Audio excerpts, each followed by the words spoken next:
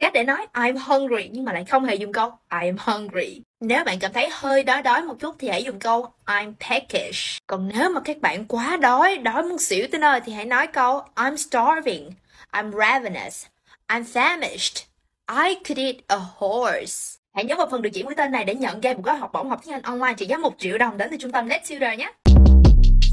Shortcast Club